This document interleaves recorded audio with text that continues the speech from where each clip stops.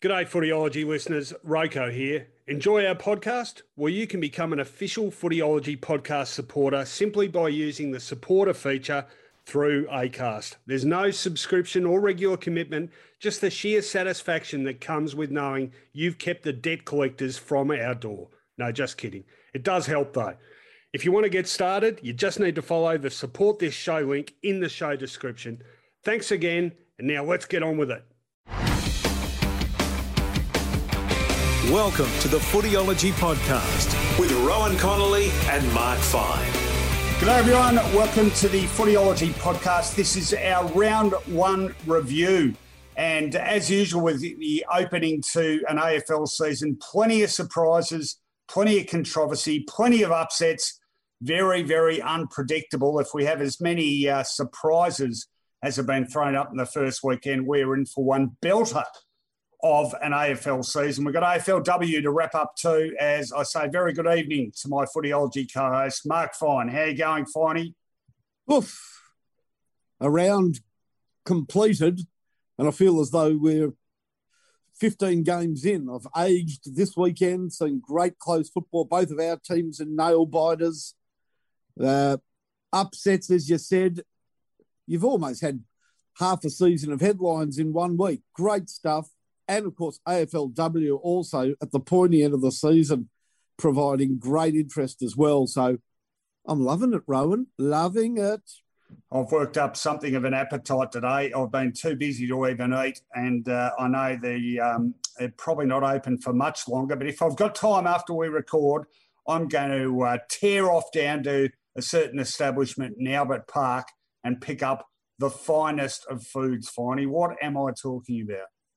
To quote Zachary Smith from Lost in Space, never fear, Andrews is here. Well, he used to say Dr. Smith is here. But if you have not eaten today and you're not in a position or inclined to prepare yourself dinner, why not avail yourself of a burger made with the loving care of your own family kitchen? 144 Bridport Street, Albert Park, Andrews Hamburgers, 82 years young. You don't stay in that game for very long if you're not good. 82 years, I can't imagine there's an operation in Melbourne that's older in the burger business because there's none better. Andrews. You could be quoting Zachary Smith from the Gold Coast Suns, originally Gold Coast Suns and then Geelong, and now back at the Gold Coast Suns. And if Andrews Hamburgers ever expand beyond the Victorian border, I'm tipping the Gold Coast might be a pretty good location for one of their lovely establishments. Probably a good location too if you're after some home renovations, Fine. Well, you'd love a Nick Bartel's West Point property built home anywhere on this planet. But if you're in the southeast Melbourne suburbs and you've got a block of land that is high in value, but maybe not a property that's high in value to match that land, why not go to the absolute eye for detail specialist in West Point Properties? Nick Bartel's, he's a Carlton man.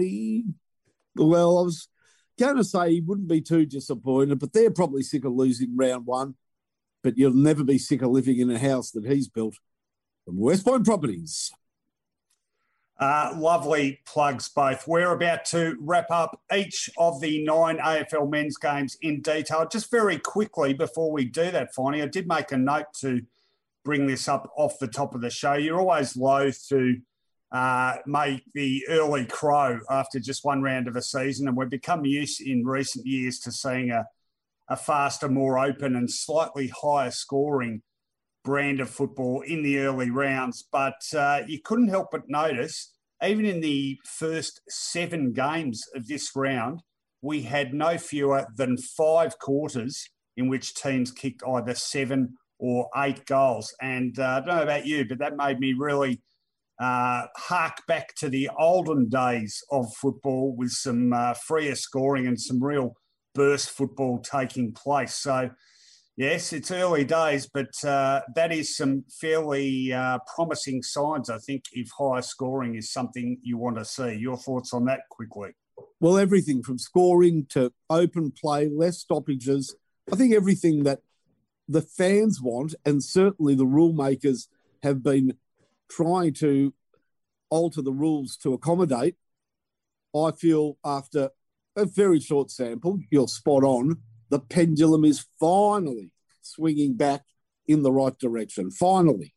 It's for so many years, it's just been, death by 1,000 cuts of slowly taking the fizz out of the game. It looks like it's been aerated.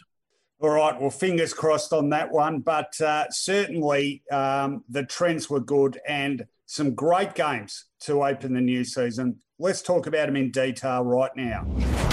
On Footyology, wrap around.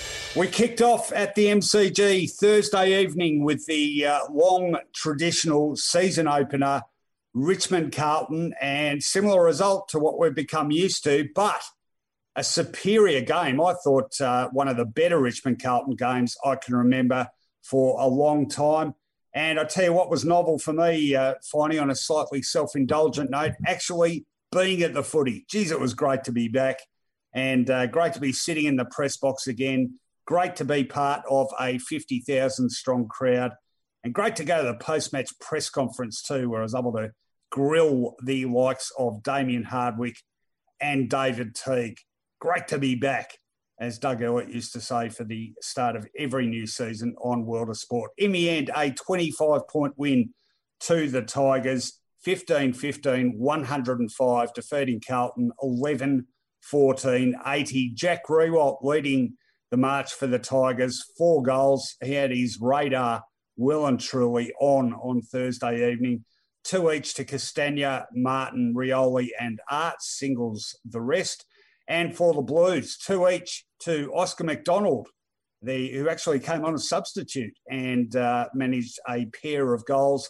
Harry Mackay to Gibbons to singles the rest. And it was sort of ironic in the finish that this game finished with a larger margin than last year's game between these two sides did. And yet, unlike that game in which Richmond blew the Blues away early on and were never going to lose, Carlton were a real chance in this game until really late in the piece. And one of those games, Finey, of course you don't like losing, but I think Carlton definitely came away with some positives. And the Tigers did too, because they withstood the challenge from a team that was pretty souped up and was in good form. And, of course, the pick of them all, Dustin Martin. What more is there to say about that man? But a fantastic game by him, 31 disposals, couple of goals, and I think no fewer than 4 goal assists. He reigns supreme on the big occasion once again. 49,000 there at the MCG. What'd you make of it, Finey?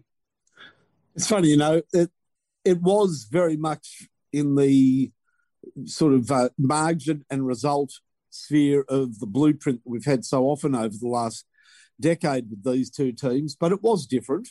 And I guess the further away the game is, the more you just remember the margin and the win, but it was far more than that. I think we mentioned on our TV Twitter show on Friday night, we spoke a bit about Harry Mackay, but he showed it, for me, it's a great positive because he showed that he's going to be a premium AFL forward for many years to come. But in the short term, just the lack of composure when he played on in the last quarter and a couple of quick snaps and shots that I think he could have taken a little bit more care with, and the bright future would have been a shining presence because he really could have spearheaded them to a win that no one would have begrudged them. In the end, 43 players fought out a great game and Dustin Martin went and won it. He's an extraordinary footballer. He put the after jets on. The last quarter demanded a hero. There were no surprises that it was him. And he has a will to, not a will to win. I think every player has a strong will to win. He has a will to impose himself on winnable games and succeeds in doing that like no player I've ever seen. So we are in the era of between now and when he hangs up his boots, the question most are asked around pubs and even on mainstream footy programs and the better football programs like these ones, like ours, is he the greatest of all time? Because every time he steps out and does what he did on Thursday night, it's another tick in that column from where I sit. Yeah, well, there's no doubt. I think a real important moment in that discussion is him winning his third Norm Smith medal last October. But, I think in terms of all-timers, he's starting to creep up into that league, absolutely, without a doubt. And I think if you were to compile a highlights reel, it's amazing how many of his goals are similar, isn't it? The show of strength, the fending off of an opponent, and the snap over the shoulder. I mean, what a beautiful judge of a goal he is. What a beautiful kick at goal he is, even from the set shot or in general play. Plenty of pluses elsewhere too for the Tigers. One guy who really impressed me, and again is one of those players who I think has crept up on the competition, Jack Graham. I thought he was outstanding for the Tigers. Did ask Damien Hardwick about him at the post-game press conference, and you observed this yourself, Finey, on our show on Friday evening. It's that aerobic running capacity he has. It doesn't, even that doesn't sort of strike you in the face because he's a strongly built guy, and you look at him and you think, well, this guy wouldn't necessarily be a beast of a runner. But he is, and Kane Lambert's another one. And as Damien Hardwick said, these are the guys who are really prospering in the modern football environment. So Graham is an absolute star for the Tigers. Noah Bolter, again, taking another step in his development as a key defender. And the other names we've come to know very well. Short won their best and fairest last year. Prestia, Edwards and Rewalt. For the Blues, lion-hearted game from Sam Walsh. Patrick Cripps, as good as he usually is. Adam Saad, I thought, made a pretty impressive debut for them. Probably the difference between these two sides, execution. Also, amount of inside 50s. Richmond were able to rack up 75 of them. We're going to see a few more of those sorts of numbers this year. They're the likes of inside 50 entries we haven't seen before. Carlton defended them pretty well, given that volume. But I just think these are two sides separated by a bit of class and execution at the end. These are two teams that historically play round one. We know that, but just at the other ends of the table. Carlton, though, look, Charlie Curnow is not in the team, but when he returns, we don't know. What we do know is that Jack Martin and Zach Williams, I think, are back next week, certainly Zach Williams. They're good ins. Zach Williams is going to add to the power running that we saw Sam Walsh provide, that we saw Adam Saad provide. They're good pickups, Saad and Williams for Carlton. Jack Martin, he's dangerous up forward, played very well in the corresponding game last year.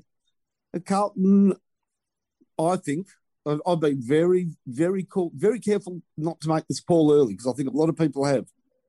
Carlton are a better team, again, than last year and a good enough team to, and this is the first time I've said it in a decade or so, they're good enough to make the 8. Not obviously in the upper climbs, but I think there'll be a spot always available around 7 or 8, and I think Carlton has claims to it. And I guess the other thing out of this game, Rowan, is that both teams used the injury sub, and certainly to great effect. Oscar McDonald came on a night when endurance was required. Fresh Oscar McDonald looked like a champion forward, and then Richmond inserted Jack Ross with great effect. So I think we look to that game to see exactly the benefit, that there are benefits in having a fresh player on the ground. So interesting.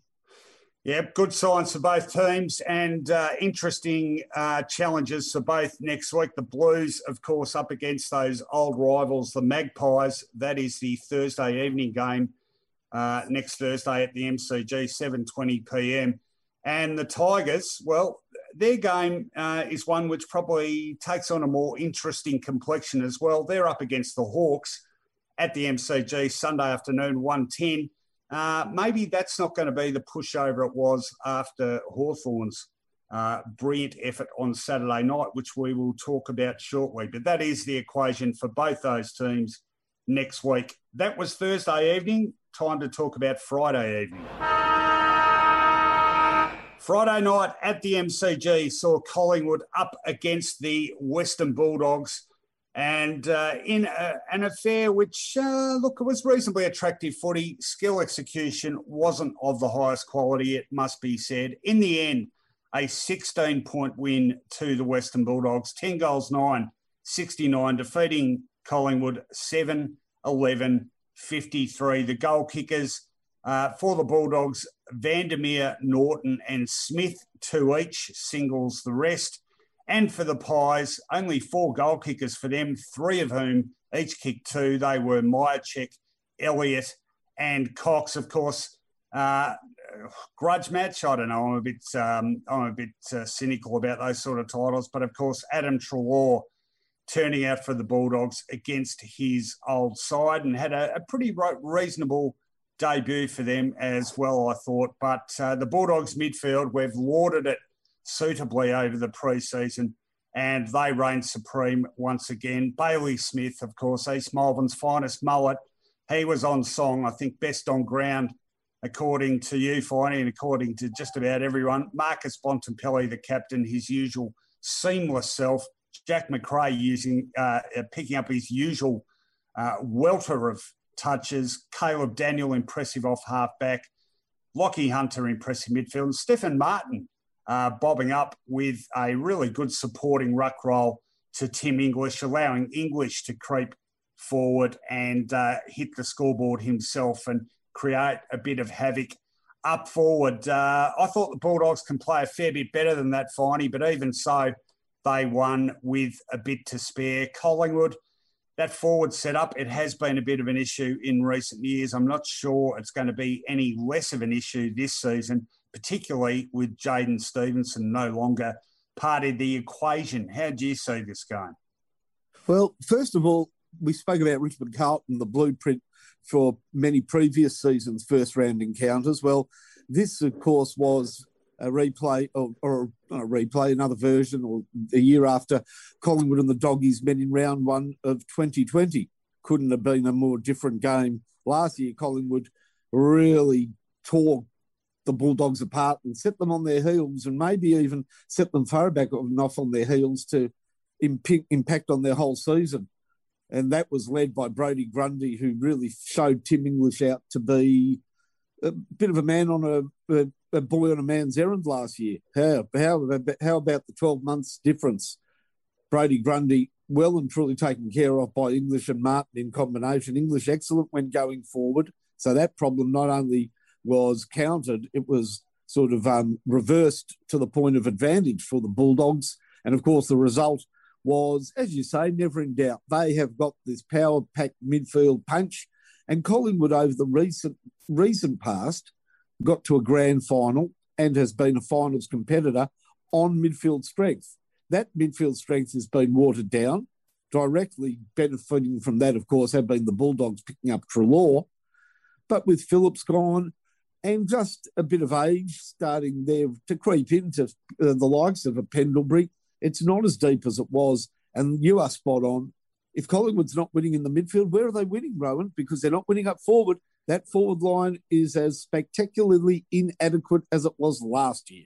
I'll tell you one area I think they did win, and it prevented this game from being an absolute blowout. That was in defence, where Darcy Moore was outstanding. I'd say, in fact, after Scott Pendlebury, probably their best player now. He saved them another 4 or 5 goals. I think he's got great judgment, great strength aerially, and pretty agile when the ball hits the ground.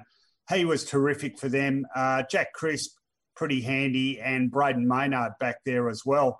And the defence really kept them in the game for that period of time. They were actually in the game, which superficially, at least on the scoreboard, they were for quite a bit of the evening. But yeah, you're right. The midfield has been watered down. Obviously, Steele Sidebottom makes a huge difference when he returns. But it's just that, yeah, I mean, look, as good as Pendles was, I'd take Pendles of 3 or 4 years ago over the Pendles of 2021. Sidebottom, you know, we're seeing his performance not at the levels of consistency it was. You know, sure, there's new players coming into that midfield mix, the likes of Dacos, the Browns, but are they ready to contribute on a consistent basis yet? I think Phillips might be a bigger loss to that group than people give credit for. De Goey, now, he's a good question because I'm not convinced that he is the midfield weapon that some people think he can be. So there's a few ifs about them. I think that plenty of people on that basis tipped them perhaps to slide out of the 8, remembering that they only just snuck into the 8 last year, of course, survived to week 2 of the finals after winning an incredible upset victory over West Coast in Perth. But, I wonder if those who still give the Magpies a bit of faith in their pre-season tipping were perhaps swayed a little too much by that result, because I wouldn't say they're in trouble, but I'm seeing them now as a middle of the roadish type side, and unless something dramatic happens with that forward setup, I don't see how they're going to change it. I think they're in trouble. I think Cox played quite well. They'll have worse games out of Cox. They can certainly get better form out of Dacos, and they had youngsters, Henry and Rusker, really frozen out, not participating. They're only kids. The reality is that it was a pretty messy post-season for Collingwood, wasn't it? And no indication, I know it's only one game, but no indication that they're not going to pay a penalty for that on the field in 2021. Yes, well, time will tell. And as we mentioned before, they have got the Blues next Thursday evening in that clash of traditional rivals. And the Bulldogs, they have got a massive game too on Sunday afternoon, 3:20 at Marvel Stadium, up against West Coast. I guess you could almost call them traditional rivals. They've had some absolute belters of games over the years, and plenty of finals between those two teams as well.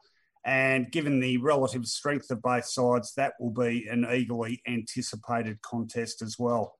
Rowan, that's really interesting. Something Footyology might be able to take up you via Twitter or Footyology, the website. It is so easy. When we talk about rivalry in football, interstate teams, we just match them up. Freo, West Coast, Adelaide, Port Adelaide, etc., etc. Be very interested to get people's opinions on who are traditional rivals of interstate teams out of their own state. I think that's a really good point, that the Doggies and West Coast have got a long, sometimes bitter history. We remember Danny Southern and shenanigans over in WA, and they've played finals. It's an interesting question, isn't it? It is, and West Coast have got a few in that boat. Geelong, obviously, a couple of grand finals against the Cats, Hawthorn, a couple of grand finals against the Hawks. So, feel free to correspond with footyology.com.au after you become a Patreon subscriber, of course. All right, that is Thursday and Friday night. 4 games on Saturday. Let's run through those. The first of the quadrilla of games on Saturday was between Melbourne and Fremantle at the MCG, and it produced a 22-point win to the Demons, 11-14-80, defeating the Dockers 8-10-58. Multiple goal kickers for the Demons, 2 to Fritsch, 2 to Petrarca, 2 to Tom McDonald, like his brother, bobbed up with a brace of goals for the Dockers. 3 to Matt Taberner, singles the rest for them. Good performance by the Demons, relatively speaking. Do have to qualify that, though, Finey, because, this was a frustrating game to watch. More so for the Dockers, obviously, but skills were very much wanting on the part of either side, I thought. In fact, there was a period of time in this game where you could back it in. Neither of these teams were capable of hitting the side of a very large barn. So many easy targets were being missed. It made for tough viewing, but the Demons were able to grind out a pretty good win in the end by 22 points, getting their season off to a good start. And the Dockers, of course, had a long casualty list leading into this game, which didn't help, but it might look even worse. Terrible start for them, really, when you think about Alex Pearce and Joel Hamlin, both of whom missed the entirety of last year. Both look like they might have been seriously injured in their return games. Pearce with a knee, Hamlin with an ankle. The Dockers will be waiting anxiously on reports of them. But all smiles for the Demons, Finey. They're hopeful of resurrecting themselves to a level somewhere closer to that preliminary final form they showed back in 2018. How good did you think they were? Well, there are limitations because of, as you said, some sort of ball slaughtering that went on throughout the afternoon. But what works very well for them is what I think is starting to become the envy of the 17 clubs in terms of a great defensive pairing in Lever and May. Those two big men just don't stop their opponents. They work it so that they become attacking options, normally May as well. And, yeah, it's dangerous. You've got to be really careful when using the ball into the Melbourne forward line because one bad kick and you could find yourself on the receiving end of a Melbourne score. That's a great way to play football, springboarding with those two very good players. Jayden Hunt's gone back there. Harms is a good player. They get good run out of the back line. It's nicely set up. Even Neville Jetta returning to senior football after a very sketchy 2020 looked pretty decent when he had ball in hand. We saw something that, even though you don't like seeing, if you missed it, I bet you a lot of people went to have a look at it. The train wreck that is somebody who has actually, during the game, developed yips in front of the goal to the point where he is barely able to kick the thing. And Luke Jackson, by the end of the game, had developed a car crash, sort of attracting, rubbernecking, gawking fan I became. But it was horrific, his goal kicking towards the end. And we'll see if he can sort something out during the week because his marking was bloody good at the end of the game, wasn't it? Yeah, it was. I'd be terribly disappointed with this performance if I was a Dockers fan, injuries notwithstanding. It smacked of the old Fremantle to me in that, you used to be able to see, particularly in their road trips, you'd watch the first 5-10 minutes, and if things didn't go their way, if, a couple of easy shots missed or a few fumbles here and there, you could just about write them off for the day. And that's pretty much how it began. Melbourne got the jump on them, and they never looked likely to turn it around and come good and turn around a losing score in order to win the game. They've got to be better than that. Nat Fyfe, steady without being anything spectacular. The Fremantle Brayshaw probably edged in his battle too. Clayton Oliver particularly good for the Demons, and Petrarca on top of his men as well. Langdon, of course, former Docker himself, he gave Melbourne pretty good value as well. And it wasn't as though the Fremantle runners didn't contribute. Chera was okay. Caleb Sarong was okay. Aish had his moments. But scoring's been an issue for the Dockers, and I didn't see anything on Saturday to make me think it's going to be any less of an issue. Tabin has chipped in with 3 goals, but it can't be left to him if they're to have any sort of hope of kicking winning scores. Michael Walters makes a difference. But, if this is a side that is going to be pressing for the 8, and they do seem to have a bit of support on that front, they have got to be so much better than they were against the Demons. Both teams need to be better, Owen, but Melbourne got the 4 points, so they leave with the smiles. Yeah, well, good start to the year for them. Let's have a look at who either team has next week. Big test for the Demons up against your Saints, Finey, at Marvel Stadium on the Saturday evening. That'll be a good test of their capabilities.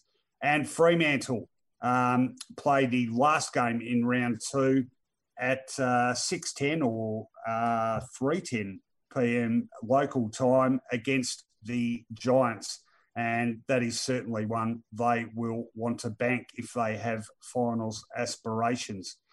So that was the first game on the Saturday agenda. The second one, not only a major upset, I would say one of the biggest upsets in recent football history. Let's talk about that. Well, what a scoreline this was. Was there a tipster in the entire country, qualifier, who knew anything about football, who tipped this result? An 8-point victory to Adelaide over Geelong. That's right. Last year's Wooden Spooner beating last year's runner-up, first up into the new season. Adelaide 15-13, 103, defeating the Cats 13-13, 91. Tex Walker, supreme performance from the former skipper. 5 goals to him, 2 each to a debutant in Rowe. What a little bundle of energy he is. 2 goals to Frampton, who very much came alive, and 2 goals to McHenry, singles the rest for the Crows. And for the Cats, evenly spread 10 individual goal kickers, but no one with any more than 2. 2 to Parfitt, 2 to Hawkins, and 2 to Isaac Smith in his first game in the blue and white hoops. And finally, amazing performance by the Crows, but you got to say it was on the cards from pretty early. It was like when they turned their form around last year, you know, the very first win that they got last year over Hawthorn. They started well. The energy levels rose, the emotion rose, and the confidence rose accordingly. And this is how they began this game. And you could just see these guys visibly grow and think, we've got these guys on the run. Why can't we beat them? And they led start to finish. It wasn't like Geelong didn't threaten at various times either. They threatened during the third quarter briefly. They threatened again late in the piece when Isaac Smith bobbed up with a couple. But Adelaide just held firm. Fantastic win for them. And Tex Walker, a terrific game from him. I know you'd like to talk about that. You've been a harsh critic. You're not on your own there, but he was fantastic for the Crows, Finey. Great, and fitting that I think he had the ball in hand when the final siren went, or near enough to. Worked hard leading up the ground, great contest, kicked goals as well. Yes, I've been a harsh critic of Taylor Walker in the latter stages of his career, but he deserves all of the bouquets that he gets after this game. Well, there it was. It was like a greyhound trying to catch the lure, wasn't it? Under their nose for most of the game because Adelaide weren't quite able to split it open and get that 5 or 6 goals in front to really put pen to paper and sign off on a great win. It had to go down to the wire, and Geelong were coming at the end of the game. Their medical sub gave them a real kick along when Charlie Constable took the field. They seemed to have all the momentum. Adelaide, being a younger team, became fragmented down back, but they had responses. And amazingly, Billy Frampton, an unlikely type, was able to seal the deal for them. I mean, the first of his 2 goals was catastrophic. I think he played on from a free kick that would have been taken 15 in front of goals, and he was being chastised by the commentators as it went through. But when I say catastrophic, it could have been. What does it mean for Geelong? I think there's going to be a lot written. There always is after round 1. Conclusions are drawn on a very small sample with 1 game. But Tom Hawkins was virtually, he's never played with Cameron. And I saw a good tweet on one of our regular tweet. I think it might have been Greg Baum, actually. Said he's always said it, no Cameron, no Geelong. Anyhow, Hawkins was himself disappointing. Missed the snap late in the game. We know he can lift. The thing that Geelong has firmly in their corner is GMHBA. They'll be able to return there, train, do the analysis, and relaunch, and hopefully from their perspective, relaunch the season. What this game means will be told in the next couple of weeks. As a one-off, sure, you can have a terrible game. That's not the problem. It's how they respond. Because they did look sluggish. They did not look like the Geelong of last season. Cameron Guthrie, so brilliant in 2020, had virtually no effect on the game. Dangerfield tried to lift them, and he almost did. He has, an obvious issue, and that head contact will result in a suspension as we go to air. We don't have the numbers. We might have it to you by the end of the show, 1 or 2 weeks, but surely he's out for 1 or 2, Rowan. Well, it's been referred directly to the tribunal, so we've got to wait on that one. But yep. I can't remember many that are referred to the tribunal that don't end up with at least a couple of games out. And I think the interpretation of that, the responsibility of the bumper and inflicting injury on the bumpee, they've changed that a couple of times. But the last or most recent interpretation means that the person who elects to bump does have to take responsibility for damage caused, and that was considerable in this case because Jay Kelly was concussed and ruled out for the rest of the game. incidentally, further underscoring the quality of the Adelaide win. They lost Jake Kelly, they lost Luke Brown with an Achilles injury, and they lost Mitch Hinge with a shoulder injury as well. So they were certainly down a few potential rotations at the end, which made their capacity to hang on in that finish with Geelong coming home a pretty fair effort indeed. As for the Cats, Finey, well, you can't always judge them early on. Don't forget last year, of course, they did lose at home at GMHBA Stadium to Carlton. And by the end of the season, that looked like an anomaly, obviously, rather than being par for the course. So I wouldn't be panicking yet about the Cats. Couple more of that ilk, and maybe there might be some questions asked, but way too early to jump to conclusions in round one. Rowan, just as a South Park fan, when you hear the name Mitch Hinge, do you remember, does that remind you of the Mingy episode? Yes, vaguely, about Oprah Winfrey, but probably one of those South Park episodes we best not discuss on a family podcast, which is probably most of them, if we're being totally frank. Let's have a look who either of these sides are playing next week. And the Cats, big game, this one. It's a replay of last year's preliminary final. It is, of course, unlike that game at GMHBA Stadium. Geelong up against Brisbane, who will be stung after their loss as well, which we're about to talk about. That is at 7:50 p.m. next Friday evening. And the Crows, they've got a tough ask because they are up against Brisbane's conquerors of round one. That is Sydney. And that game is the first on the Saturday menu, 1:45 p.m. next Saturday, March 27th at the SCG. All right, there's two games from Saturday done and dusted. Two games played on Saturday evening. One was another shock and one was an absolute thriller. Let's talk about the latter. Well, those massive rivals of the 1980s, still plenty of enmity between these two sides, but it was the Brown and Gold who emerged triumphant with a fantastic comeback win for them, defeating Essendon by a point at Marvel Stadium, 14-8. That accuracy certainly helping the Hawks. 14-8-92, defeating the Bombers 13-13-91. For the Hawks, Dylan Moore bobbing up with 3 goals. I think all of them kicked in the third quarter, 2 each to Brockman, Morrison and O'Brien. For the Bombers, only 3 multiple goal kickers. They were McDonald, Tipungwuti, Shield and Smith. An amazing swings and roundabouts game, this one, Finey. Essendon breaking clear to a 40-point lead in the second quarter after booting 8 goals to just 1 in the second term. And lo and behold, those roles were completely reversed in the third quarter when it was Hawthorn who banged on 8 goals straight to Essendon's 1-4. 2 goals each in the final term. Ben McAvoy put the Hawks up for the first time in a long time. Big Sam Draper levelled the scores for the Dons. Essendon then hit the front after a free kick to Devon Smith. 5 points up. The ball goes straight back to the centre with about 2 minutes left on the clock.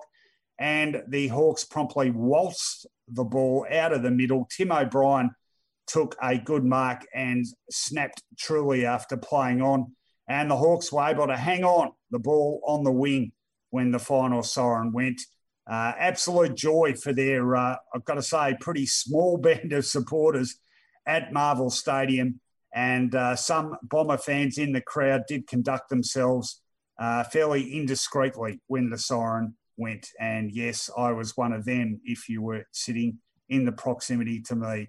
Not proud of my efforts, to be totally frank. The expletives were flying. Great effort by the Hawks. Well, I guess both sides will take plenty out of it. The Bombers will be pretty heartened by that second quarter effort, but that will be balanced definitely by that disappearing act in the third quarter.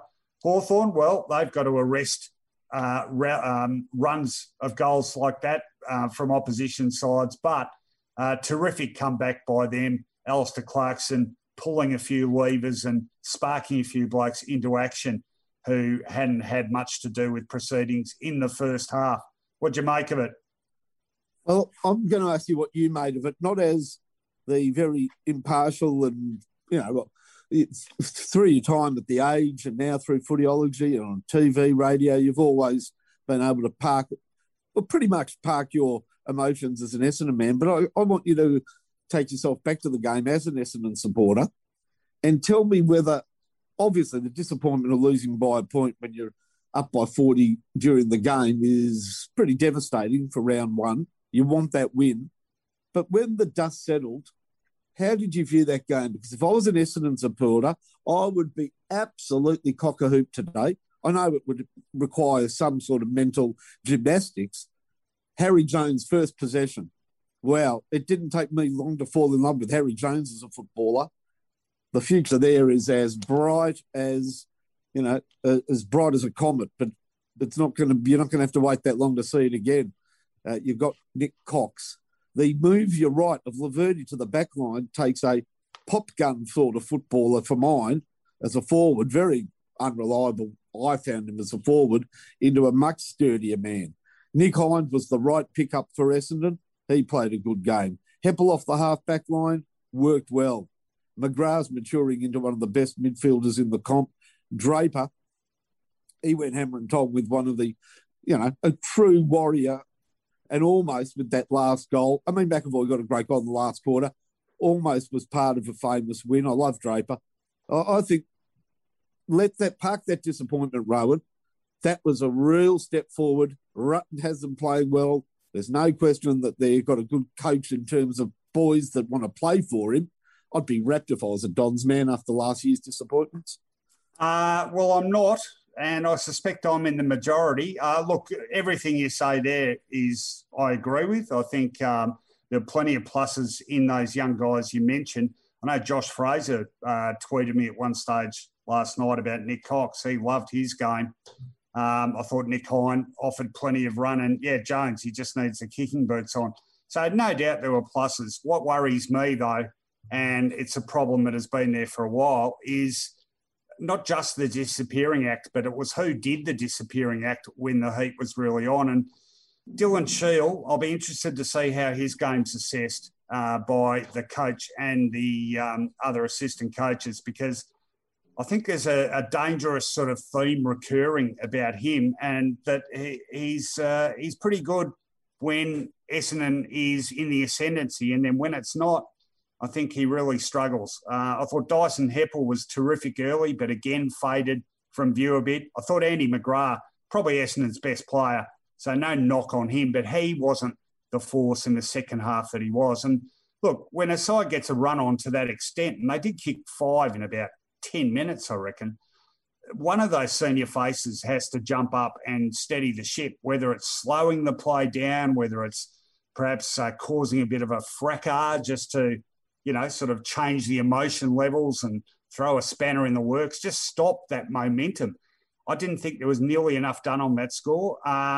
In terms of the coach's box, I was a bit critical of them not moving Hooker back when he'd been struggling up forward, and could have done something to combat that height down there. I thought Aaron Francis had a shocker, and I thought Essendon, Laverde promising, but I think Essendon is going to have some major issues with the lack of height and strength in that back line unless Hooker comes back and Michael Hurley comes back, and that might be some time off for the latter. So I look at some promise, but I think the most worrying issues haven't necessarily been addressed. We should mention Jai Caldwell, by the way, because... Oh, yes, very good. Not by the way, because he was very good early. So, look, that's how I see it. I may be critical. Let's not make it all about the Bombers, though. I tell you, one guy that really impressed me for the Hawks, Swanee, and I'm going to squib it by calling him CJ. Boy, that man has some toe, and he looks a far more confident player than he did last season. Yeah, they sort of told us over the summer that he had taken that step, confidence, maturity, body-wise, and they were investing run and a lot of the backline transition into his young hands. Very impressive, played well. And you've got to hand it to Tom Mitchell. No pre-season virtually. A tough year last year. No year the year before. Some question marks on that man. And as you pointed out, if Essendon faded, well, if anybody had the right to fade with his interrupted pre-season, it was Mitchell, but he, his beaten pulse in the game just rose as the most important period of the game approached, and that was that sort of nail-biting last 10 minutes. And you've got to hand it to the leading possession winner on the ground. He might have launched himself into another sort of Brownlow winning or Brownlow attention-getting season. I think 3 votes Team Mitchell for mine. All right, they'll really enjoy that one for a couple of days at least. The Hawks, both these sides have big challenges next week. Essendon's doesn't get a lot bigger than this. Port Adelaide in Adelaide. That one is at 4:35 p.m. Eastern Standard Time next Saturday afternoon or twilight. And the Hawks, as we said earlier, up against the reigning premiers. Richmond at the MCG, 1:10 p.m. on Sunday. Well, there was another game on Saturday evening, and that produced another result not too many people were counting on. Well, talk about upsets. I'm pretty happy with this one, given my pre-season ladder prediction, and I had the victors in this game as a surprise finalist.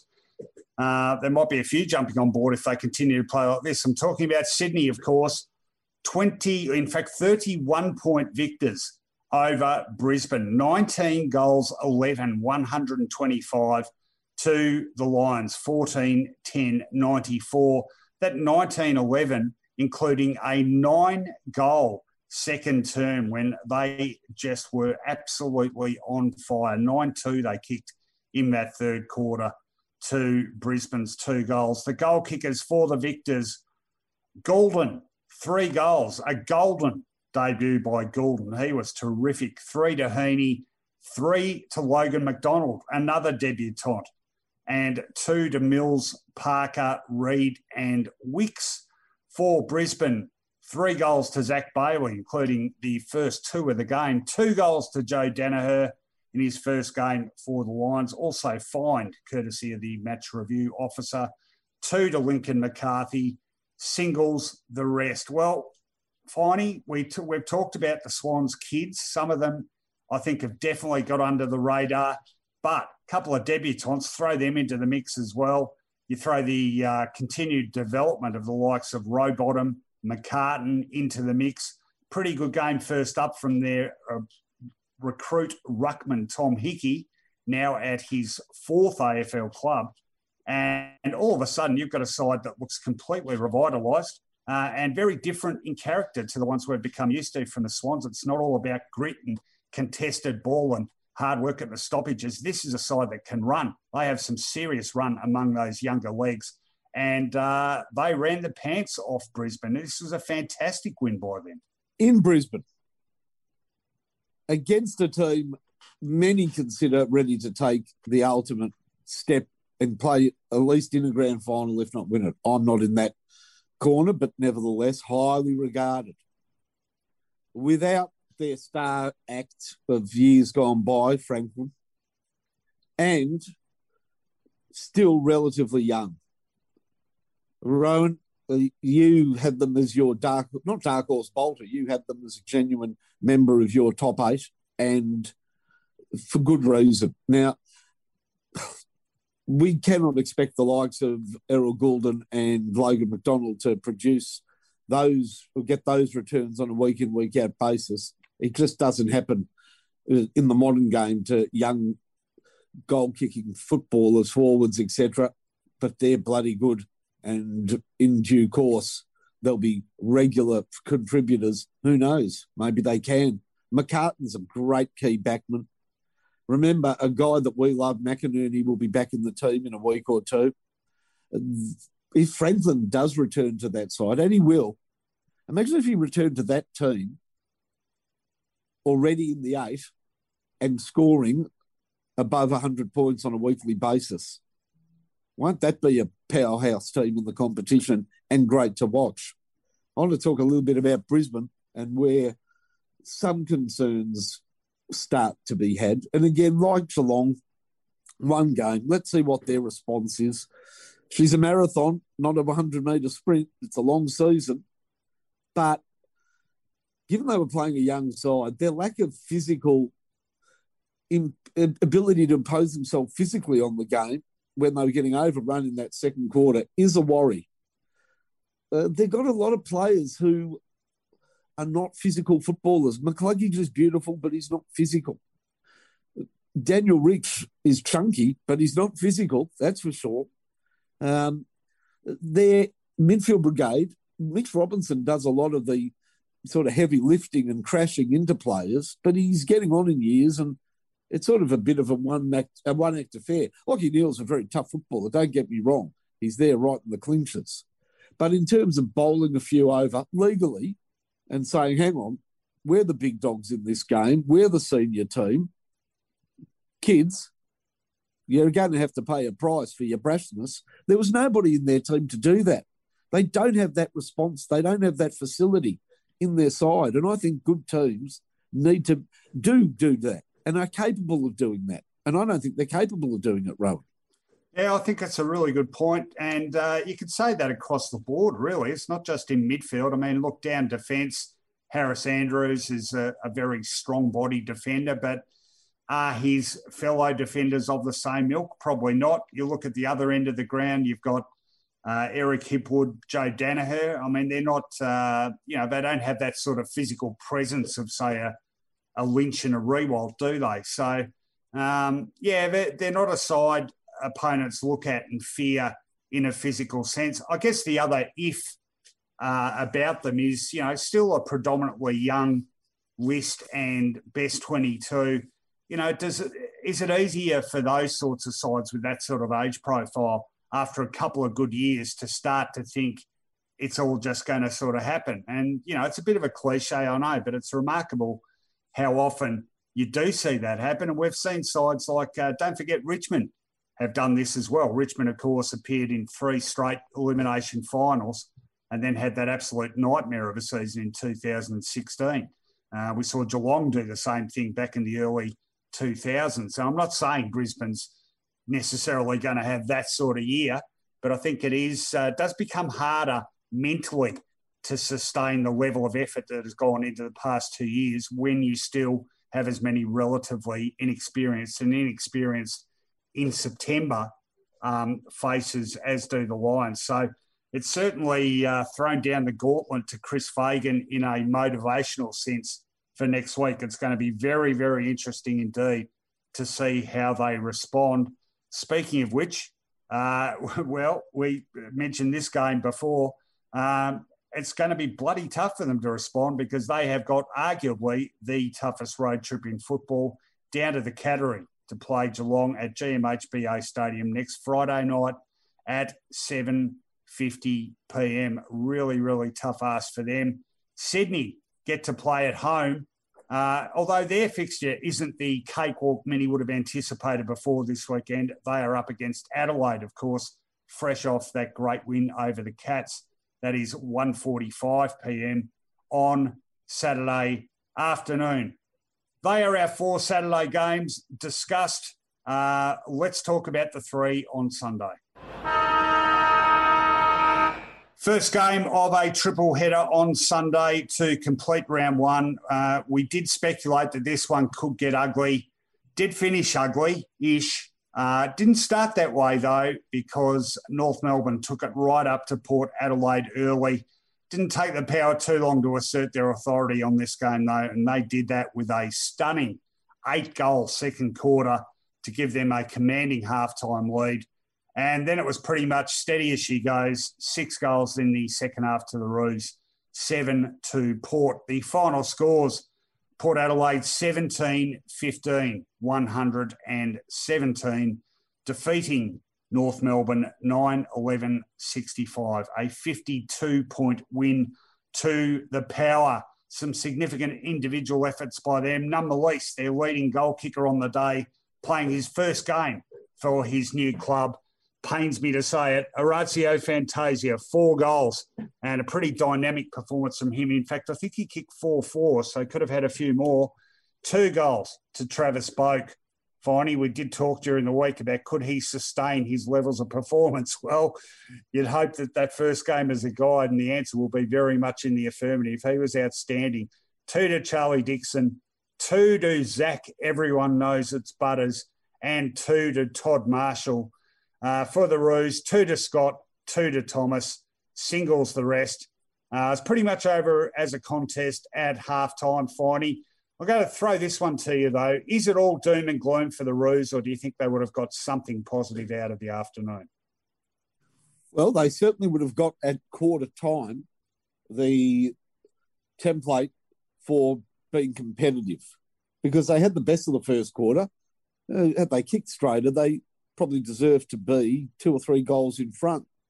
Their full court press on every single player, defensively, their forwards were doing hard work at the drop of the ball. Their defensive work right around the ground was commendable. And given that we'd seen Adelaide upset Geelong, I guess in the back of our minds was, well, hang on, is a team that's, invested in the game as North is, they could pull off an upset here because we also saw with the Brisbane loss that top teams only need to be off that 1 or 2%, whatever the percentage is. If their head's not in the game, you can be second to the contest and you won't win. They're playing a very good side, though. And interestingly, the second quarter, the first 2 or 3 minutes, it was more of the same. North really putting a lot of pressure on their opponents, but not capitalising on the scoreboard. Eventually, Port Adelaide started getting some possession through turnover. And that's the best sort of possession you can get in football because it allows your forwards one-on-one opportunities. And how good is that forward line when given those opportunities? Butters, Fantasia, didn't he look like the right player to go to the club? We weren't sure whether they necessarily needed him. Connor Rozee didn't play, so there was a spot for another small to mid-sized forward, but his speed up and down the ground provides the point of difference. You've got Robbie Gray there, the ultimate danger at the drop of the ball, one-on-one, even in the air. And it quickly became clear why Port Adelaide, for some, are the next team to win a flag this year, next year. If once Richmond's reigns over, a lot of people's successor is Port Adelaide. I think we saw why, because of that forward line, because of that very, very solid back line, and because of a midfield that ain't getting any older. We asked the question, we got an answer. Don't look any older to me, only look better. Yeah, well, I reckon there's an argument Port could have the most significant recruiter this season, and his name is Aaliyah. If there was one area that probably cost them at least a grand final appearance, it was their defence. It's not even a slight on their defence. I just think in the end they weren't probably quite physically equipped enough to deal with a couple of brutish key forwards in Tom Lynch and Jack Riewoldt. Well, Aaliyah changes that dynamic completely, not just because of his strength and height, but his tremendous judgment, which was right on in evidence today, I thought. He was outstanding for them.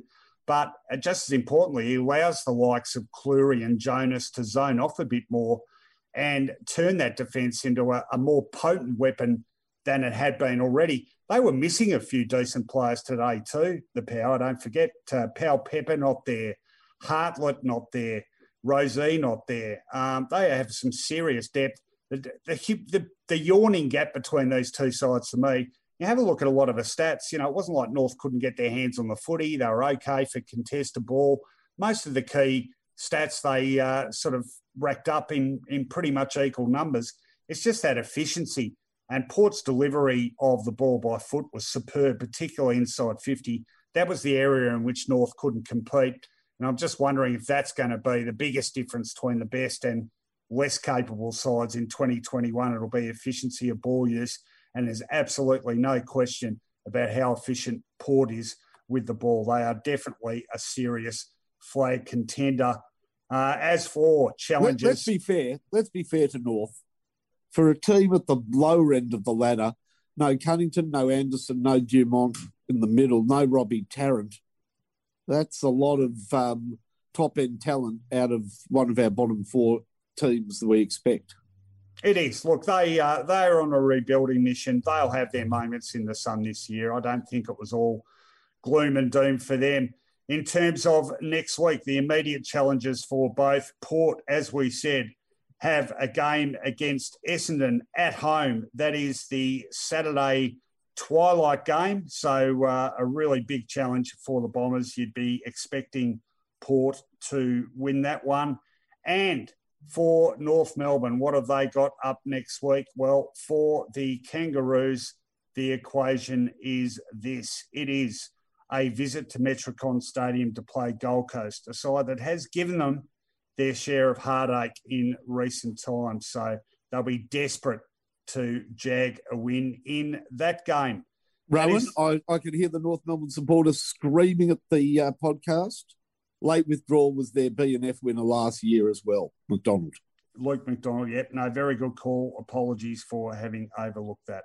All right, that is the first of the Sunday games. Let's talk about number 2. Well, another thriller on Sunday afternoon up in Sydney, played in very, very difficult conditions, been pouring up there over the last 48, 72 hours.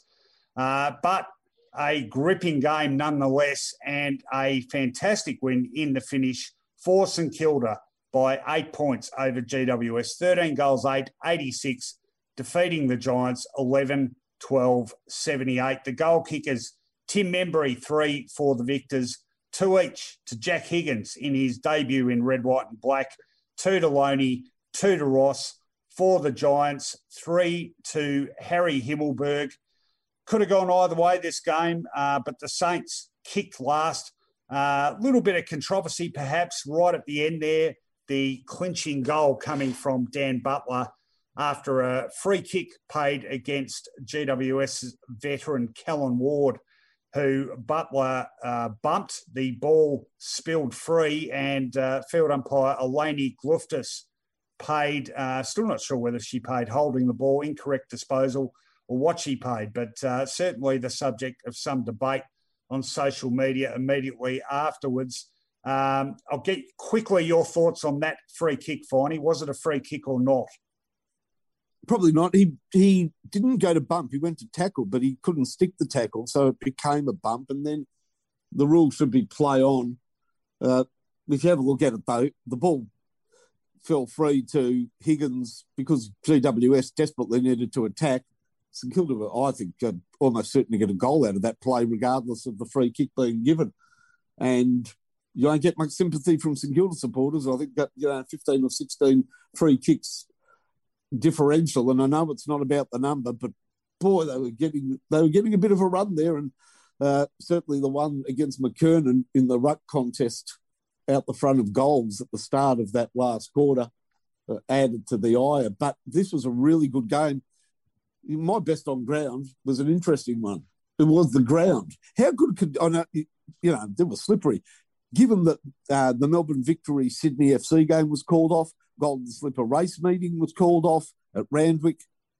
How good of condition was the ground in? We saw some great football, but sort of exemplified by that magnificent mark by Toby Green early in the game.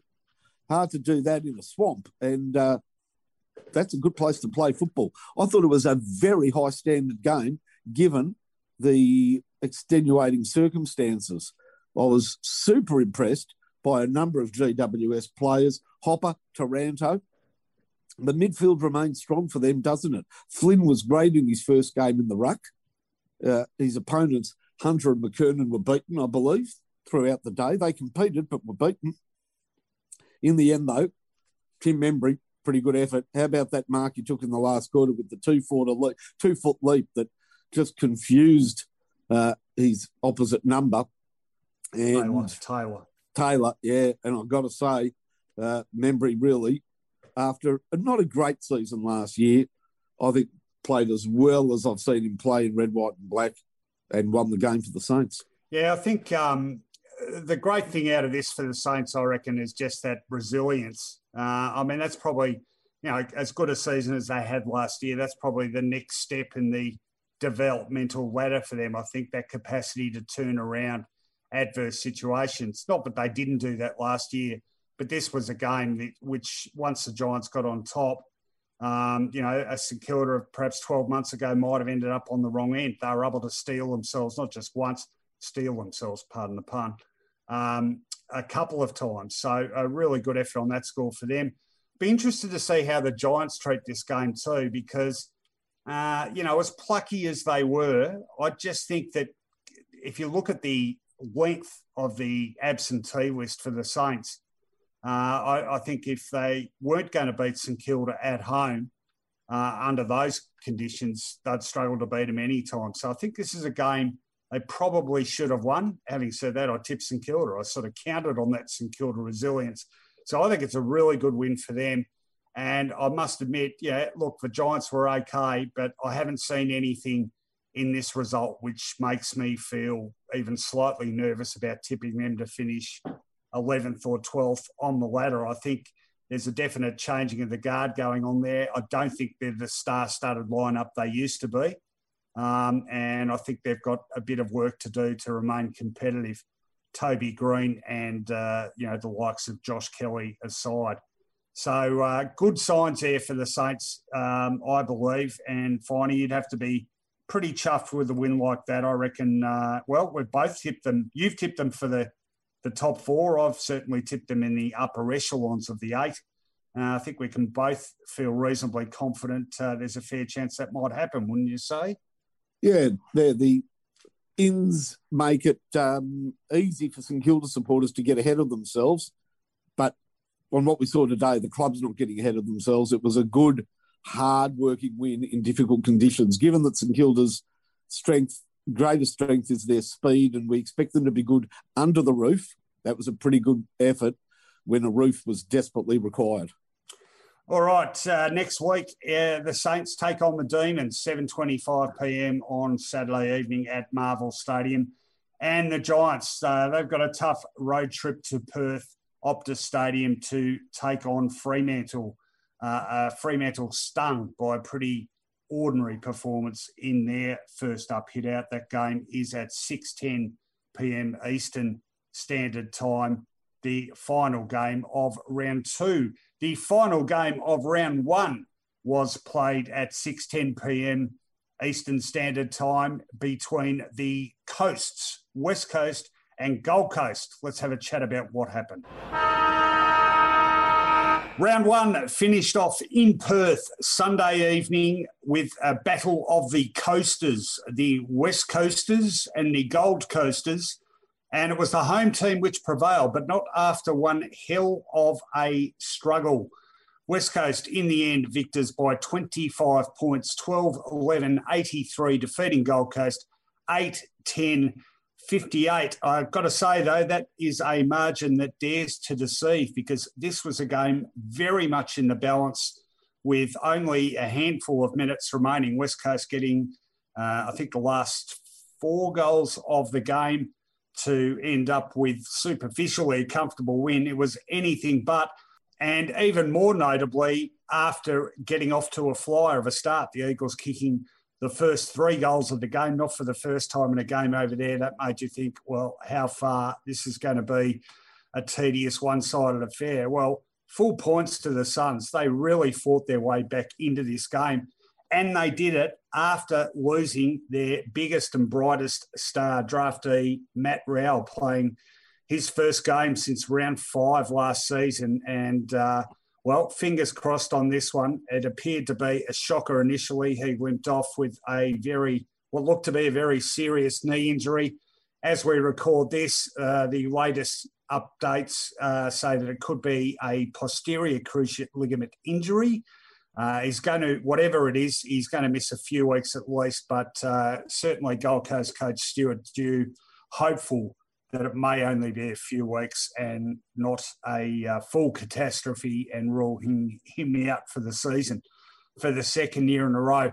West Coast prevailing in the end. The goal kickers, Oscar Allen kicked 4, real target for them up forward. And the Twin Towers, Jack Darling and Josh Kennedy, each kicked 2. For Gold Coast, Big Benny King kicked 3 goals and singles the rest. But a really game effort. Look, I think finally the Suns will be sick of that phrase, gallant in defeat. But this really was one of those cases, given the venue, given the opponent, given the loss of their key player. They really showed some welcome resilience and certainly can take a lot positive out of that game, even in defeat, don't you think?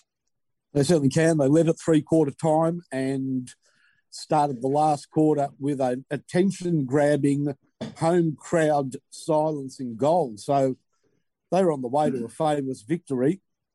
Stand-up Oscar Allen at the first measure. He's been touted for great things for good reason. At the moment, he's being used as a tall forward. Nick Natanui had Nathan Vardy for backup, but he can ruck as well. And he is the most valuable of commodities in the modern game, isn't he? A big man that can ruck and then go forward and be a genuine key forward target. Liam Ryan iced the game in typical Liam Ryan fashion with a sort of angle goal on the run that for any other player, I guess Gold Coast fans would have been hoping that this difficult shot would have been a miss. But for Liam Ryan, I guess Gold Coast fans would have, as soon as he got the ball, sort of thought, well, game over, and they were spot on. Your quick man, Patrick Shelley, had a final say, and the crowd loved that. It was a very good win by West Coast because they came up against a team that is going to take some beating this year. They've got good key defenders. Everybody loves the Sam Collins story. The midfield, especially with Matt Rowell in it, now is, I would say, sort of a midway midfield in the competition, and that's coming from a long way back. In other words, a sort of 8th or 9th best midfield. That's pretty good. With Rowell in it, I do stress. And the forward line structures up really well. Rankin was electric early, and he's a dangerous footballer. And he seemed to add a more conscientious, defensive, hard-working edge to his game this afternoon. And if you can do that in 37-degree heat, we've got to mention the heat, Rowan. Not many football games not in the history of our game, not many have been played in temperatures hotter than those boys had to put up with today. So the fact that this game can be played in torrential rain, wind, and then can also be played at a very similar standard in ferocious, blistering heat is credit to the fitness and athleticism of the modern footballer, is it not? Oh, it certainly is. Look, I guess from a big picture point of view, it leaves me sort of wondering about the West Coast midfield, particularly up against the Gold Coast midfield that was without, in Matt Rowell, its biggest star for the vast bulk of proceedings. Of course, the Eagles currently without Luke Shuey and Elliot Yeo. Now, they are two pretty significant inclusions, and you would expect them to bolster their midfield firepower significantly. But is it still one or two perhaps short of the absolute best teams in the competition? You know, is it just a few rotations short of where you need to be against, say, the Port Adelaides and the Richmonds and certainly the Western Bulldogs? You have a look at the numbers of guys they've got going through their midfield. Does it become too reliant for the Eagles on too few, as good as those players are? What do you think? I believe you're correct. I've always felt it was a little bit thin, and that's exacerbated now by any injury to a starting midfielder. Take Shuey and Yeo out, and it becomes problematic. You know what it's missing? What's that? The Tim Kelly we thought they were getting from Geelong. Now, that's not to say he didn't have an important say in this game, but he's not the absolute. Well, he had joined really the Bontempelli, Martin sort of Cripps master, match-winning type midfielders, hadn't he, at his time at Geelong? And the thought was, back home, happy and playing with the brilliant West Coast Eagles, he could really even elevate that to be, a superstar of this game. But he's not yet, is he? No, he's not. But I think he's creeping closer. I think he finished last year in a lot better shape than he started it, and I thought he was pretty decent today. I certainly would have had him in their best handful of players. 28 disposals he's finished with. You know, the other guy who I think it's one of those classic ones where perhaps people on the east coast of the country have been a bit slower to embrace his capabilities. But Tom Barrass, he's a terrific player for West Coast. He's a really, really important part of that defence and has been a very good player for a long while now. And I think those are the sorts of players who might just push West Coast from that bottom half of the 8, first side out in the last couple of years, to getting back to that sort of 2018 level where they're very much one of the key players. Likewise, I think a guy like Liam Duggan, who was terrific for them last year, and he definitely has arrived on the stage as one of their most important players. Dom Sheed, very good today too. So it's interesting, isn't it? I mean, Allen has taken the lead role today on the goal-kicking front. Barras, probably the best of the defenders. Sheed, the best of the on-ballers. So it's not a changing of the guard. I mean, 2 of those 3 have been around for a fair while. And even Allen's been there, I think, 4 seasons now. This is his 4th season. But it just adds to the armoury, doesn't it? Having said that... Yeah, but Rowan... Yeah. It took them 3.5 quarters to shake off the Gold Coast, who'd lost Matt Rowell in the first half of the game. That if you take a critical look at how they played today, especially given that Allen was great, Barras, everything you said's correct. Shouldn't they be handling that sort of opposition with greater aplomb? Well, yes, based on the Gold Coast that we are familiar with. Perhaps we've just seen the signs that the Gold Coast with which we've been familiar is a much lesser version of what they actually will be.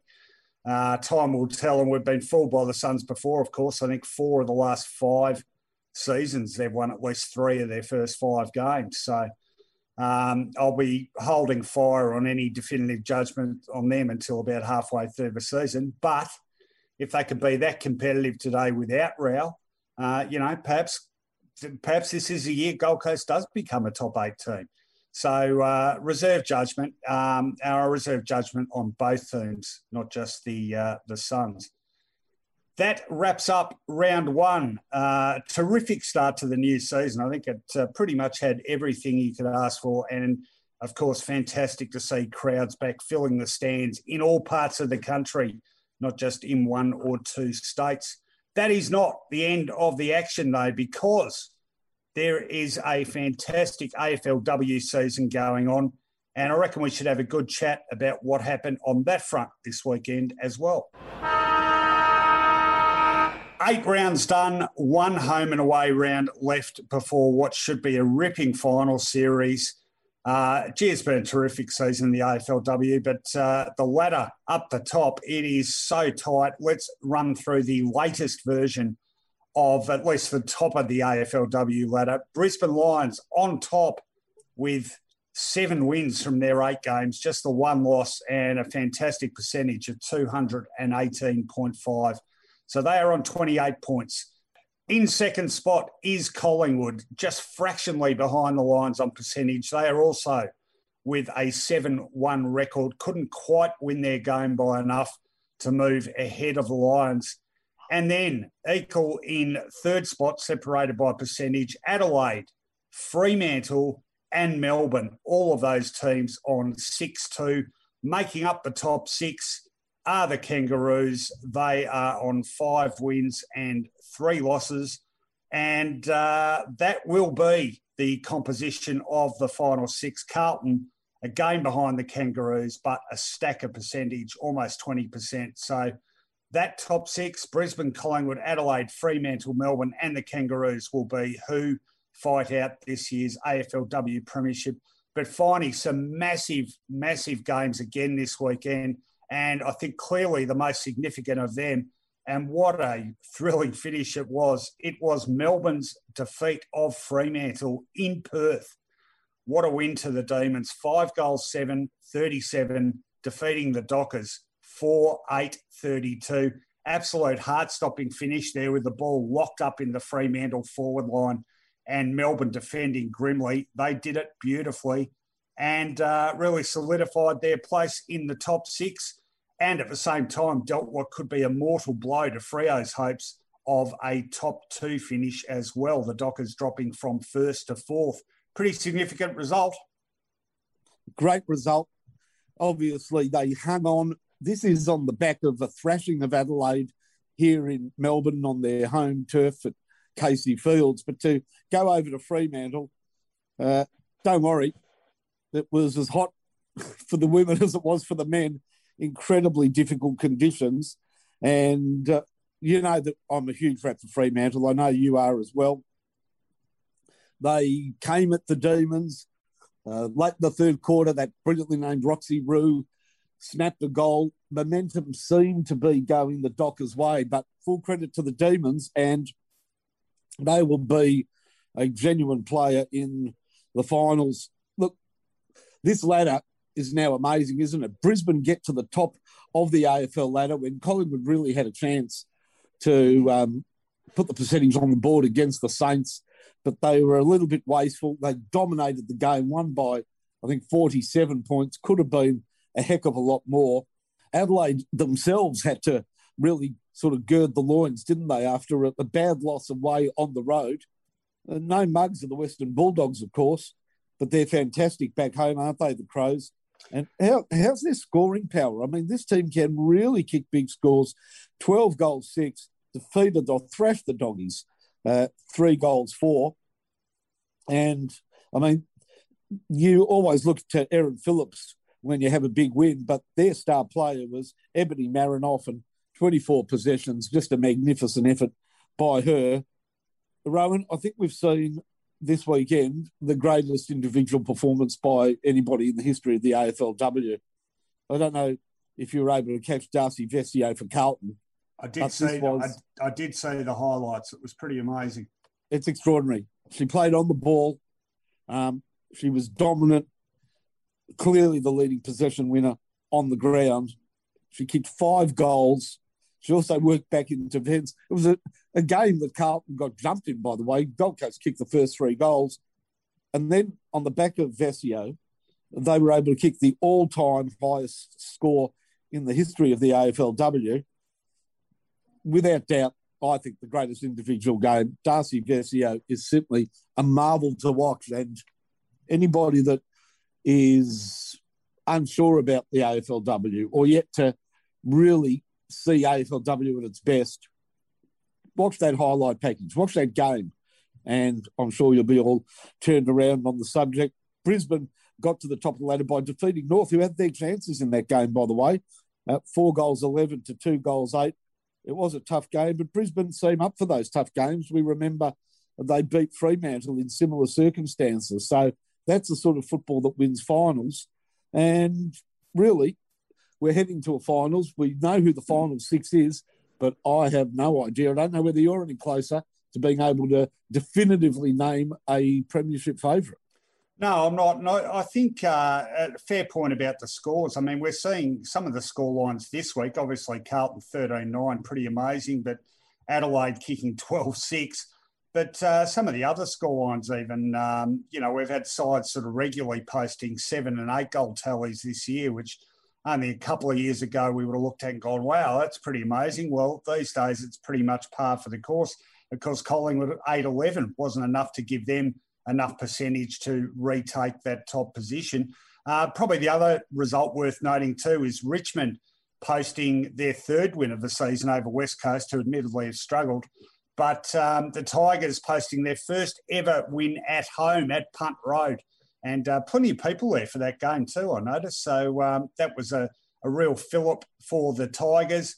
But just to show you how competitive this competition has become, Richmond and West Coast, I think in terms of the ladder, certainly in the band of stragglers nearer the bottom than the top.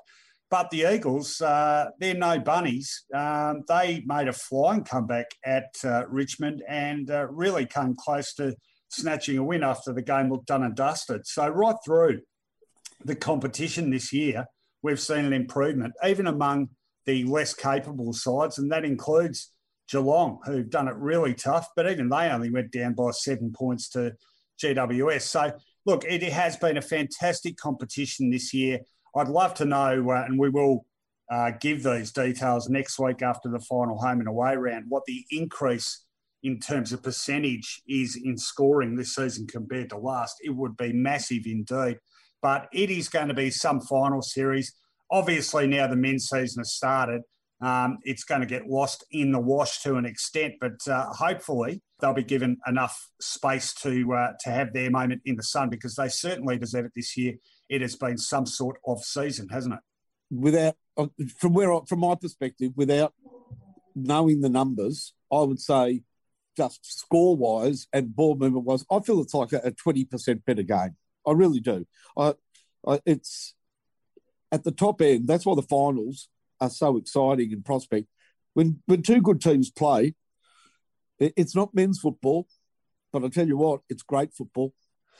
All right, there is a lot of football. Round 8 of the women's competition, round 1 of the men's competition. We've been through every game played over the weekend, but there's something we still haven't done this weekend, Finey, and that's have a good old rant. On Footyology, the Rant Off. Rightio, the men's season's kicked off again. We're back in the stands at the games. I've been to a couple for the first time in a year and a half. It was pretty damn good, I've got to say, except for one thing, and it's not what you might think I'm talking about either. I'm pretty pissed off about it, and I'm going to have my say about that right now, Finey, if you will count me in, please. Pissed off Rowan coming in with 1, 2 and ranting at 3. I'm pissed off with whoever at the AFL is responsible for fan engagement, Finey. I'm tipping that was one of the several hundred positions the league didn't chop when COVID hit, but I wish it was at least filled by someone with some sort of feel for what footy fans want. I can tell you the one thing they definitely don't want, and that's wall-to-wall noise at a game for every second the crowd is inside the stadium. Nothing wrong with that during the game, of course. In fact, one of the highlights of round 1 was simply having the crowds back inside the grounds. I was at the MCG on Thursday night and at Marvel Stadium in the Outer on Saturday, and at both games, perhaps we've not been privy to it for a while, crowds of 50 and 25,000 felt like considerably more. The roars were deafening, and in response to great passages of play or game-clinching goals, those noises are music to the ears. When they're not music to the ears is always bits in between, pre-game, at quarter time, three-quarter time, and at half-time. Those moments when the action has stopped and fans want to be able to relax for a few minutes and, heaven forbid, perhaps discuss the actual game with their friends and families. This creeping trend has been happening for a fair while now and been the subject of bitter complaint for most of that time, to which those supposedly in the business of fan engagement have remained steadfastly tone deaf. So instead, we have breathlessly excited youngsters yelling at the punters to show their support for the teams, hosting various competitions which wouldn't look out of place on an episode of Almost Anything Goes, occasionally interviewing football people to get their thoughts on proceedings non-stop for the entire afternoon or evening. The latter would be bearable if any of it was intelligible, but such are the decibel levels at which this stuff is broadcast that it just comes across as waves of white noise, only the occasional word distinguishable, which means if you want to actually have a conversation with the person who you're sitting next to, you have to shout in their ear. No wonder half of us end up going home with a bad headache. And no, not just because our side has given up a 7-goal lead to lose by a point to a bitter rival. And now, just to rub salt into the wounds of your eardrums, they've taken to playing ear-piercing music, not just at the breaks, but after every bloody goal. At first, I only noticed this in games on the Gold Coast, and I thought, well, that figures. But now it's infiltrated arenas Australia-wide, yes, even at the MCG. So you don't even get to hear the roars from a team's supporters when they've dobbed another major over the strains of some goddamn awful 21st century dance hit. My main question is this: just who is this supposed to be appealing to? Do they honestly think all this crap has dragged even one extra person through the turnstiles? Although I do think there's a fair chance it's driven a few out of them again. Do we now think prospective footy fans are so shallow that playing some Katy Perry over a crappy PA system in between goals is going to mean the difference between them going to a game or not? Let me save you paying some marketing guru a couple of $100K AFL. I can tell you definitively, it doesn't. If you want to take fan engagement seriously, I suggest you start actually talking to supporters about what they are interested in seeing. Start letting them see some great old highlights, maybe a motorcade or two of past champions. What the hell? Even a Legends game is a curtain raiser. And for Christ's sake, start talking to them about what pisses them off. Want to save some more money? I'll let you in on what was hardly that big a secret to begin with. It's exactly the sort of bullshit you're ramming down their throats and ears now. That is spot on. I was getting angry during it, agreeing with you. Oh, it's ridiculous. I mean, Why don't we take some of these marketing gurus, strap them down? I'll go full blast Ramstein in one ear.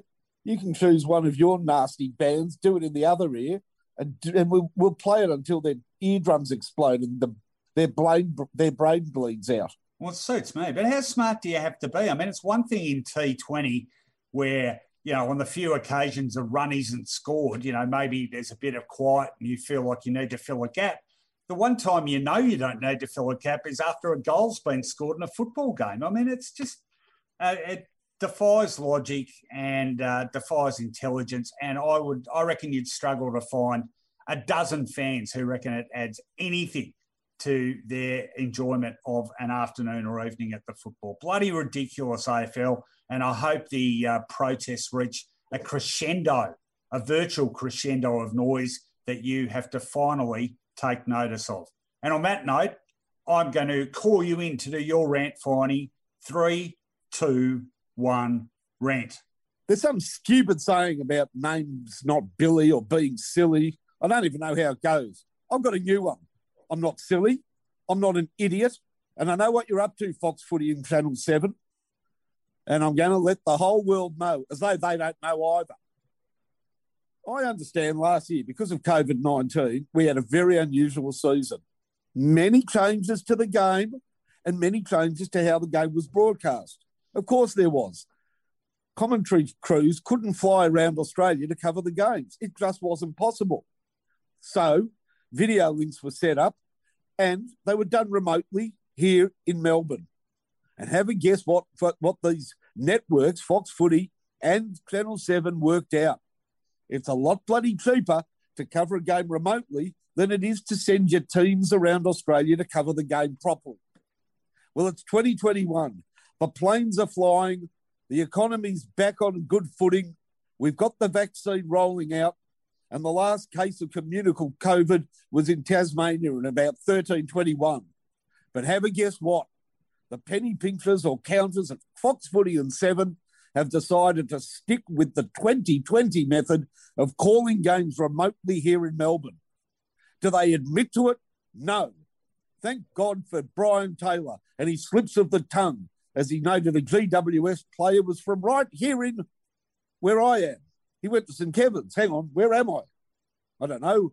I'm in the ether. Well, we know where you are. Hutto, we know where you were. We know where everybody was. We know that you pay one boundary rider to make it seem real, and the rest of it is all smoke and mirrors. And does it affect the coverage? My fur coat, it does. Football commentators need to see the whole ground, build up the action. They can sometimes tell us what we can't see on the screens, but they also give us the feeling of the afternoon. The oppressive heat in WA was surely not felt in an air-conditioned studio in Melbourne. Of course it wasn't. Let's pretend it was. What did they do? Bring in some heaters and all wear 3 jumpers to get into the spirit of things? I don't bloody think so. No, it's fake. And if you want to see how it's ruining a game of football coverage, just look at the last quarter of the great win by Adelaide over Geelong. They have piped in crowd effects, piped out commentary, piped in this, piped out that. They got the friggin' levels wrong, and it sounded like nobody was at the game. The mad, crazy Adelaide supporters might have only half filled Adelaide Oval, but believe you me, they would have been making some noise. Not on my TV screen. The mixer got the levels wrong, and it sounded like we were back to COVID empty. So, to save a few dollars, you're going to pretend that you're at the game. Well, I can't wait, and it's going to happen till the coverage, the video, falls about 3 seconds or 5 seconds behind the actual game because of a glitch. And commentary doesn't match what we see on TV. Or heaven forbid, that video glitch gives us no images at all or some other problems, like we had a couple of years ago in round 1. And then you'll be found out for what you are, frauds. Soccer doesn't do it. NFL doesn't do it. Basketball doesn't do it. But you think AFL deserves it? Well, I think we deserve better. Go to the games or don't call the games at all. Here. That is one of your finest rants ever, Mark Fine, and I agree 1,000%. And in fact, it we put up with it all last year, but it seemed to hit home more than ever today, particularly in that what should have been thrilling call of the GWS St Kilda game, which was close all afternoon. BT sounded flat as an absolute tack. Not only did he give away the game away with that comment about St Kevin's, but there was actually, I'm trying to remember who it was, there was actually a free kick paid to, I think, one of St Kilda's key forwards, and it was a interference with another player in front of the marking contest. And I can't remember whether it was either Luke Darcy or Brian Taylor calling at the time, but they actually said, not quite sure who that was because it was out of shot. Well, it's not. They actually said that. It's not out of shot if you're at the game. So, number one, be there. But number two, if you're not going to be there, have the decency to let your audience know that you're not there. I mean, they're not that stupid. They can work it out. But be upfront with it. Yeah, look, it's not good enough. And there is absolutely no reason they can't be at any of these games now. The COVID thing. And Rowan, if they do it for long enough, over a few years, it means that young callers that might get an opportunity to call games in sort of different locales around Australia, because you need a few teams to cover a whole round. We won't get those young callers coming through on TV. They're just going to let the same 3 or 4 blokes do the whole round. Yeah. No, I agree. If you're going to call from the studio and just give them the access that we've all got at home, I'd rather call it myself, to be perfectly frank. So maybe there's a market in that for someone. No, particularly good rant, well done, and I'm sure the bulk of our audience agrees with you. Well, that's it for our first review edition of the Footyology podcast for 2021. Hope you enjoyed it. Certainly a lot of footy, a lot of drama to wrap up. We'll be back with our next episode next Wednesday, so tune in for that. Before we go, a quick thank you to our sponsors, Finey. Andrew's Hamburgers, I'll tell you one thing that is absolutely guaranteed. They don't do it remotely. They don't pretend. They're there cooking your burgers. And when you get one, you know that it's the authentic real deal on the premises at 144 Bridport Street, Albert Park. No remote kitchens somewhere else trotting out crap. It's the real deal. And same for West Point Properties. If Nick Spartels is going to build your house or do a reno, believe me, he'll be there 24/7. Well, maybe not 24/7, but probably 5 a.m. to 7 a.m. for the 7 p.m. and more besides. Incredibly conscientious, hard-working West Point Properties. Beautiful builds in the optimum time.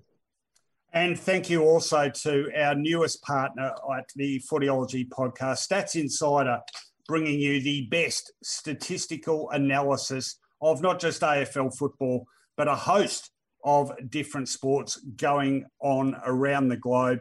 Have a look at their website. Some great writing on that too. And Footyology is, in fact, contributing to the Stats Insider website this year, as they indeed will be contributing to Footyology as well. So we're particularly proud of this partnership, and we think it'll be prosperous for both parties and, most importantly, for you people out there, because you'll have some great stats to analyse and some great footy material to read. And if you like what you read, please support us either on our Acast supporter page or via our Patreon account for just $5 US a month. You can be an official Footyology patron. We think it's pretty good bang for your buck, and so do those who have signed up so far. Thanks, everyone. I hope you enjoyed your weekend of footy, and the best news is we've got another 26 or 7 weeks to do it all again, and that we will. We'll speak to you next Wednesday.